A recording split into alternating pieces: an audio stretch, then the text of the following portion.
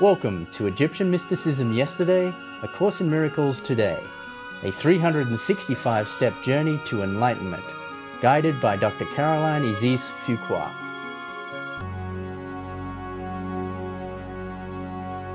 Step 147.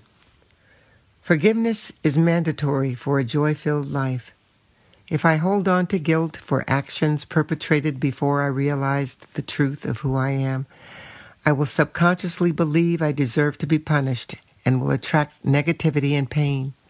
Further, I will believe that money, fame, and special relationships will save me from suffering. However, realizing that those things have no value, I accept my true identity as my salvation.